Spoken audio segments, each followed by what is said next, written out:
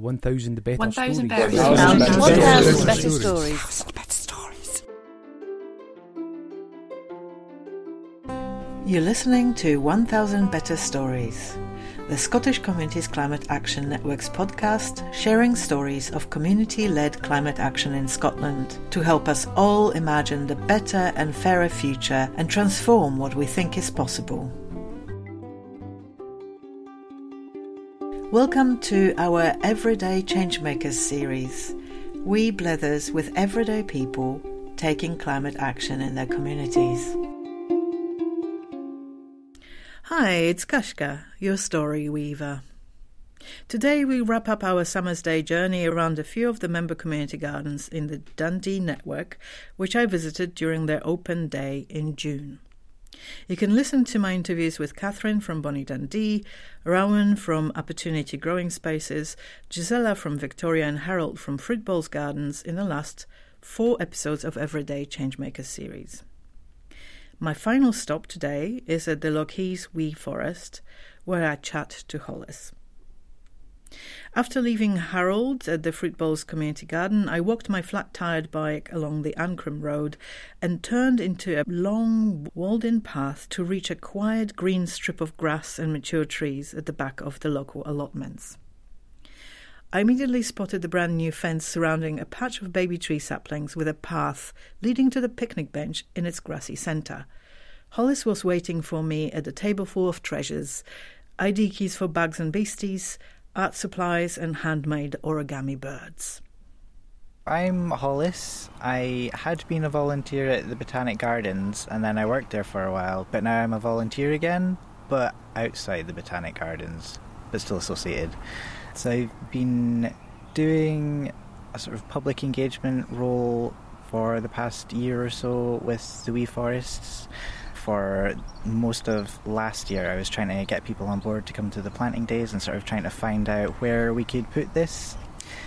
So that usually involves emailing a bunch of schools and counsellors and then emailing them again if they haven't responded in a while, and spending a lot of time looking at satellite images on Google Maps and going, we could put one there if nobody owns it. It's a tiny space. Can you tell me more about where we're sitting and what we're looking at here? So we got this planted in Lochee at the end of March, and that was exciting because the schools were really keen, and we had 3 different schools coming along, and it was quite a hectic day, but the kids seemed to really enjoy it.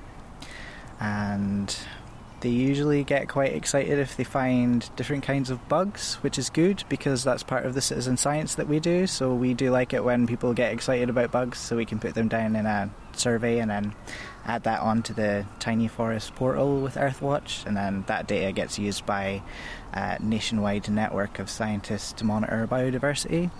So hopefully we can do more of that over the summer. It's on a slope that was suggested to me by one of the local council workers because when it rains there's a lot of water runoff that gets puddled in people's back gardens down at the bottom of the slope, and it had been pointed out to me that there's a lot of willow trees within the population of mature trees surrounding here, and they're quite a good indicator of how much water there is in the soil. It was a good idea to put something like this in here because the more trees you plant that can sort of add on to efforts to control flooding issues in urban areas.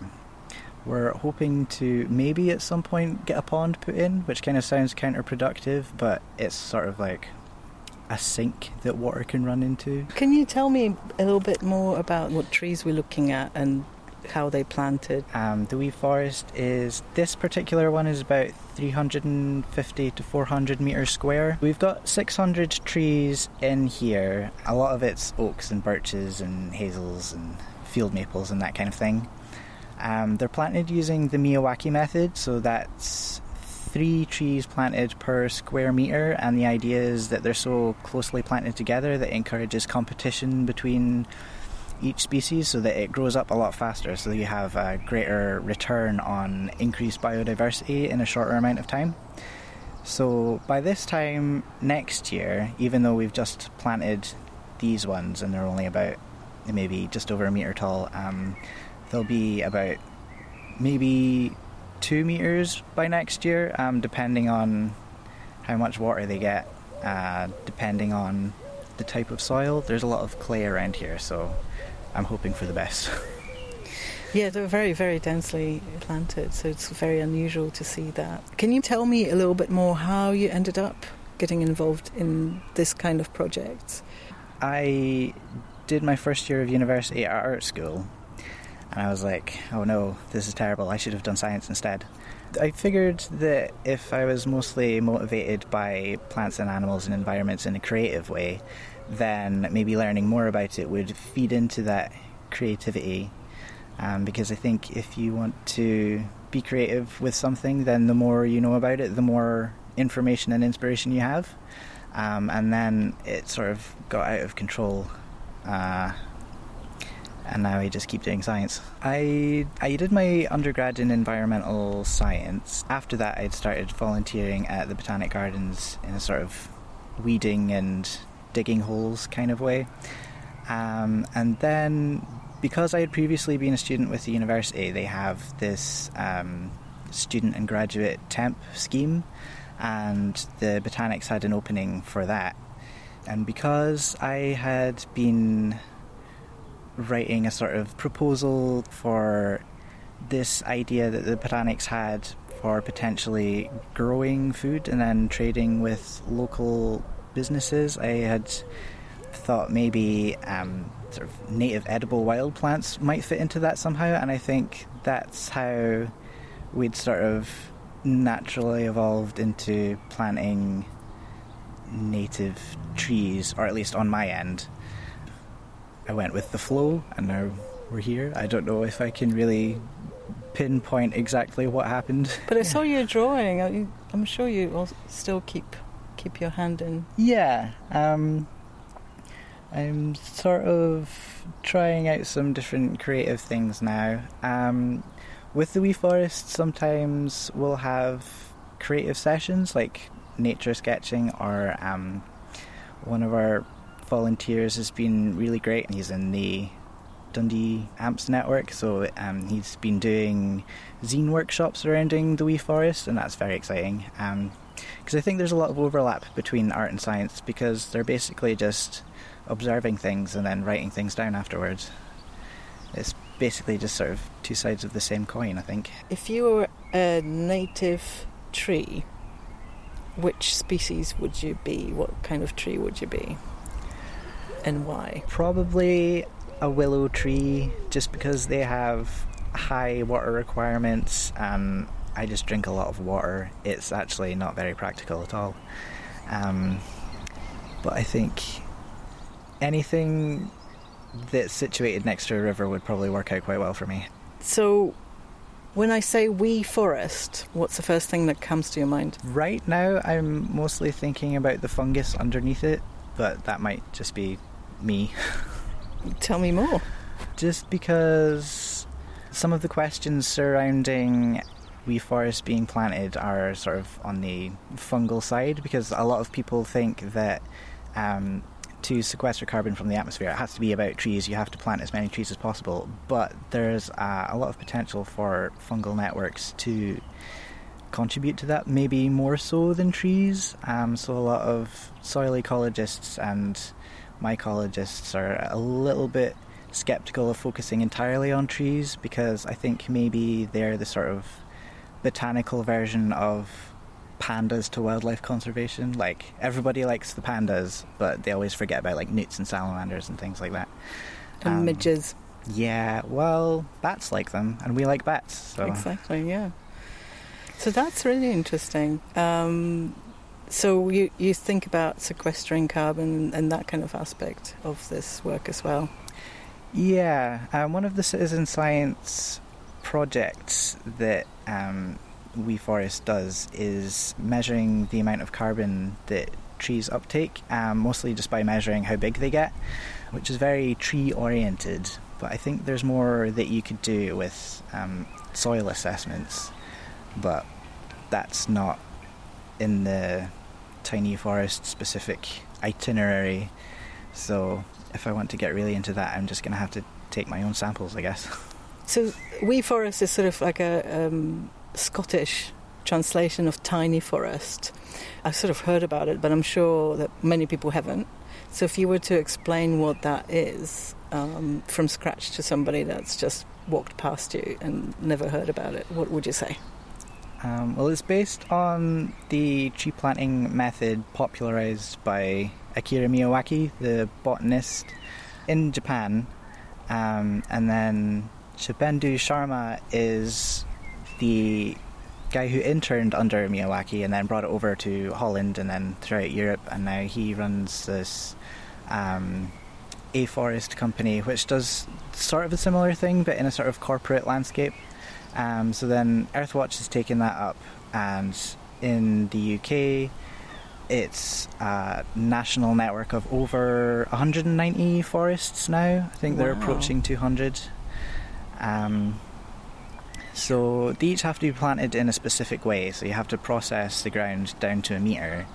You have to have native trees only, 3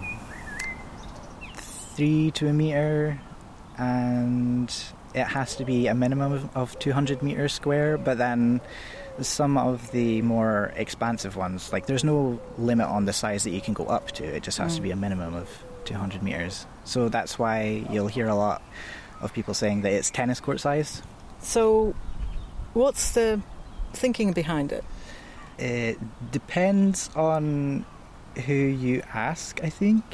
Personally, I think there is a focus on sort of nature education and biodiversity awareness and sort of encouraging people to get out in nature. I think other people would focus more on the health and well-being aspects of it, because originally the tiny forests were supposed to be partnered with a GP practice, and we've got 2 that were partnered with the older ones. Maybe not so much luck on the 2 newer ones, but we're always open for any green health ideas and activities, walking groups, or somebody suggesting yoga, or I don't know, I think you could get something really creative in that regard. But you were talking about biodiversity and flood protection and all that kind of stuff as well. Yeah, it's a bit of a jack of all trades kind of situation, I think. So putting lots of pressure on this tennis court size space with lots and lots of little baby trees. They'll grow up fast, they'll be fine. Where in the world are you happiest? I think maybe it depends on the time of day. Probably mostly in a field with a lot of trees nearby, but only if it's at like 9 p.m. in the summer, or if it's like 11 p.m. in the winter. But if it's a really clear night and you have like a full moon, it just sort of transforms the landscape with lighting. I think it's a completely different experience than a daytime walk, I think. What's been the biggest challenge in this project, and have you managed to overcome it, and how, if you can share it with people? Personally, I think maybe sort of advertising or making people aware that it's here, because I know that some of the spots are a little hard to find. Some of them are kind of tucked away, which I suppose helps protect them from maybe people who are a little bit too bored. So it's probably better for the trees that way, but also not great if you're trying to host an event. I don't know, maybe I just need to get bigger signs. Or you did suggest the 3 words, that might help. Yeah, and I think it's going to help being on the map alongside all the other gardens. Yeah. As part of this event, even though people might have not come here, but they would have heard about wee forests, and they're probably quite curious what they are. Last thing I ask everybody, it's sort of like an imagination exercise. We can think about the Wee Forest project, what these places would look like in 10 years' time if everything went perfectly and everybody did everything that they were supposed to do. And then share one memory from that future with our listeners. Well, in 10 years' time, it's going to be really densely grown. It's going to look a bit more like a thicket. So when we're sitting here at this bench in about 10 years, a lot of these trees will be sort of looming over the top, and it'll be quite sheltered and quiet, except for the birds. I mean, they're already quite loud, but I think they're going to get louder. So it's going to, I imagine, look a bit like a sort of leafy cavern, if that's a way to describe it. Yeah, I imagine it would kind of maybe make people feel like a sort of bunny rabbit going through the undergrowth. That's a nice way of thinking about it. What about the We Forest network at the larger scale? Because you obviously plugged into Earthwatch project and all that. What do you think it might achieve by then? Well, there's definitely a lot of research going into it. Scientists are interested in seeing how it's going to work out, both in terms of biodiversity and how it contributes to health and well-being in cities, how it adds on to people's access to green spaces and the impacts from that. So there's definitely going to be a lot of reading to be doing over the next few years. So do you see yourself as a We Forest expert by then? I don't know about expert, but I'll definitely have things to say. Great, that sounds really good. Unless you want to add anything? We like the bugs here. We do not squish the bugs here. They are our friends. I think maybe the work that we've been doing with schools coming out and kids flip up the biodiversity tiles and they get very excited about that, I think that kind of helps maybe instill in people the idea that not all bugs are out to get you. I know some people are a little scared, but it's fine. Yes, very much needed, because kids are sort of cooped up inside, aren't they? Yeah. I've got just handfuls of centipedes to hand them. Well, thank you so much for taking time to talk to me. Well, thanks for visiting. After I left Hollis and his wee forest, I plodded back into town, retracing my steps on foot and dragging my bike along with me. I was hot and I was thirsty, but I was also keen to make it in time for the community garden wheelbarrow exhibition at the Whoosh Gallery. Whoosh is a pop-up exhibition space in a car park next to Transition Dundee's West End community fridge. The exhibition was a lovely way of linking the Dundee's Art Night and the Garden Network Open Day with a generous support of the community fridge, which stayed open for the night. In the good old-fashioned tradition of fruit and flower shows of yesteryear, things were spiced up with a healthy dash of friendly competition for the best wheelbarrow prize in several categories.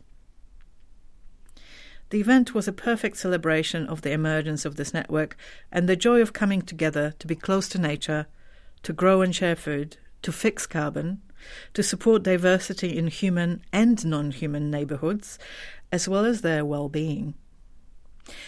Here's Manuela de los Rios from Maxwell Centre with her thoughts on the network, which she shared in a short documentary by Social Action Inquiry Scotland. I think for me one of the main things is what we've created is such a joyful, positive kind of, group of human beings that really like each other and appreciate what the others are doing, and there's a lot of respect and there's a lot of dignity, and the way we operate, I think, is quite caring and sensitive to all our different circumstances and needs. Yeah. I've popped the link to the full documentary for you in the show notes alongside other resources. It's a useful exploration of how the network's been established and its workings now that it's 2 years old. I also shared the link to the map of all 25 gardens in the network's current website. It's worth checking back early next year as they're launching their brand new website and an interactive map. I'm not going to lie, looking back on this one day in June has really warmed my heart again. But it's also reminded me that this was in fact the hottest June on record, turning into the hottest year on record, not just in Scotland, but across the whole planet. It reminded me of the scientists sounding even more desperate alarm bells than usual in their recent reports released this autumn in the run-up to COP28. Reports full of broken climate records and calls for urgent action on our fossil fuel addiction and for system change to stop as much of the catastrophic climate change as possible. Scientists are scared of what's to come. I'm truly terrified. Is there any hope that we can turn things around in time? Well, my brief visit with the Garden Network gave just a little taste of how communities work locally at the intersection of climate, biodiversity, inclusion, and the cost of living crisis, showing that all of these are clearly related. How they work at the intersection of creativity and hands-on action, showing that one cannot be done without the other. How this work is amplified by the intersection of multiple networks and organizations, local, regional, and even global. It's no surprise that this grassroots energy in Dundee is going well beyond the humble community garden spaces. Some of the partners in the network and long-term community collaborators are behind the Dundee's new Climate Changemakers Hub. It's led by Transition Dundee and includes the Maxwell Centre, Scrap Antics, Opportunity and Creative Dundee. These emergent intersections, this weaving together of communities of place and communities of care, is what gives me hope. In words of Rebecca Solnit, hope that another world might be possible. Not promised, not guaranteed, but possible. Hope that calls for action. That night, another happy intersection at the Whoosh Gallery meant that I did not have to walk all the way to Tapewood after all. The leader of Dundee Cycling Hub's Art Night cycle tour lent me her pump, so I could get enough air in my tyre to cycle safely home. Thanks for listening. If you enjoyed this episode, please give it a like and share it with others. It'll really help us reach a wider audience. If something exciting is happening in your own community, be sure to let us know so that we can help you tell your own story. You can drop our story weavers a line at stories@scan.scot. It's scan, SCCAN, .scot, SCOT. We also offer training and mini-grant support to community storytellers. To keep up to date with our offerings and everything Scan, check out our website at scan.scot or find us on Twitter, Facebook or Instagram, or simply sign up to the newsletter.